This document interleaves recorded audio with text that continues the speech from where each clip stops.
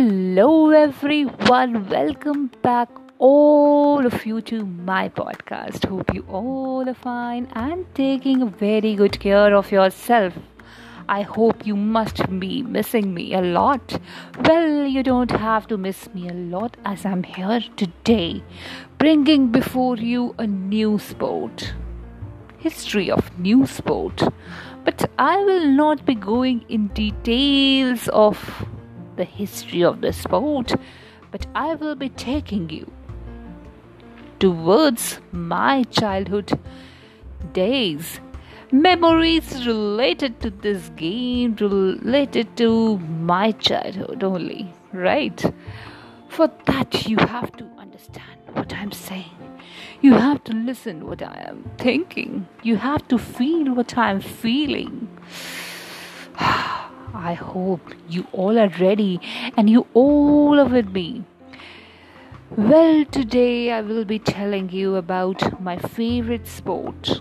My favorite sport, or I can say my school's favorite sport. Right. Dear all, during my school days, I was not a sporty person. It was not just because I didn't love sports. It was because of my own health issues. But I used to enjoy few games, as I've already told you about the badminton. But another game which was very dear to me, very close to my heart, was the one which involved a lot of chasing, swooping, yes, running, diving, and then catching, and so many things. Dear all, I have given you the hints. Yes, it was none other than Kho-Kho. I hope you all know something about this game. Yes, it is really difficult to trace the origin of this game, but many historians believe that it is a modified form of tag or catch, which in its simplest form involves chasing and touching a person. It is featured in the ancient Indian Sanskrit epic Mahabharata. We couldn't have never imagined that, yes, from this great epic, this game got some of its origin. Well, it's a tag game of India. Its origin are as old as Mahabharata, with strategies and tactics likely derived from Mahabharata itself. And on the 13th day of the war, I hope this incident we all remember. And if we don't remember, we must remember right now only. Yes, Kaurav Guru Dronacharya planned the unique tactics Chakravyuh, especially military defensive strategy, breached by the expert warrior Abhimanyu.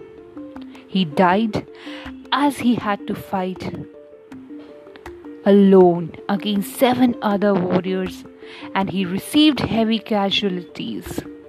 His style of fighting reflects the concept of ring play, a defensive tactic in the game. So maybe from this, Kho-Kho got some kind of tactics. But this Chakravyuh was really a very brutal defensive strategy. I can say this, and I hope you all will believe in me, as the innocent Abhimanyu fought bravely, but he died. Still, we remember him as a hero, as he fought bravely with great courage. And it happens, dear all. Life is also a game. Life is also a sport. And in this sport, Chakravyuh is also being created by our own dear and near ones, and we never realize this. The emotional Chakravyuh, and we get trapped into this. What we have to do to get out of this? For that, you have to understand the game Kho-Kho. Kho-Kho, where you will understand that how you have to get out, or I can say move out, when your enemies are trapping you. Right? The rules of the game, let me tell you in brief. Two teams face each other in this game, Team A and Team B. The game starts with a toss between the two team captain. The winning captain decides who will chase Team A or Team B. Both the team consists of 12 players. If Team A won the toss and decides to chase, 9 players from Team A enters the playground. All 9 players they sit in the middle of the court facing opposite direction in a straight row. And the match consists of 2 innings of running and chasing, turns of 9 minutes. From Team B, 3 players can enter the ground as a runner, and all 9 players of the team sit in a row with both the end having a pole. The 3 runners can go between 2 players of Team A who are sitting in a zigzag alignment. The chaser team member is not to go through their sitting team members, failing to it is a penalty. So he can only turn back and chase after he touches the pole at the other end of the line. These are the basic rules of this game, right? And this game must have reminded you about one thing, that yes, childhood days were so good that during those days we used to play this game a lot. I hope you also must have got chance to play this game, and that is why I told you in the beginning of the episode that this game was my school's favorite game. And it's very sad that in Olympics this game is not there. But the ancient Kho-Kho Federation was set up in the year 1987, yes dear all, where third SAF game was held in Calcutta, India. Right? Countries which joined this was India, Bangladesh, Maldives, Sri Lanka and Pakistan. In the year 1996, first Asian Kho-Kho Federation Championship happened in Kolkata, India, and second Asian Championship was held in Dhaka, Bangladesh. Right? Countries which participated in this championship were India, Pakistan, Sri Lanka, Japan, Nepal and Thailand. So, obviously, here I must conclude that this game got some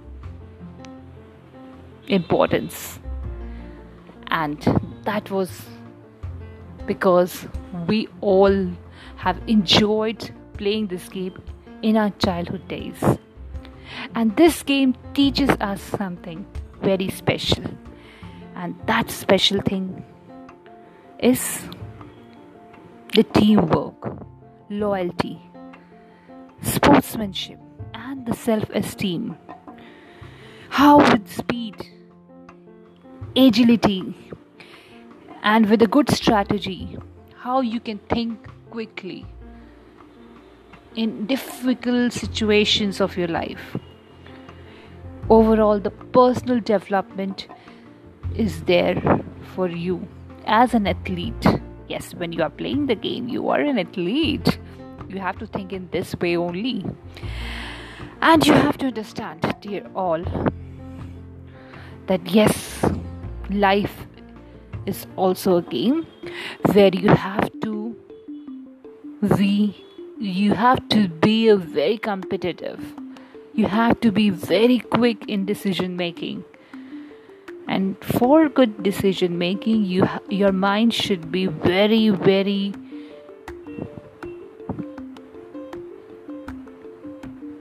good in experiencing the peace. And for that, you have to play the games. Chase your dreams. Chase your dreams, right? With the good mind. Stay connected with me to learn more. Till then, take a very good care of yourself and bye bye.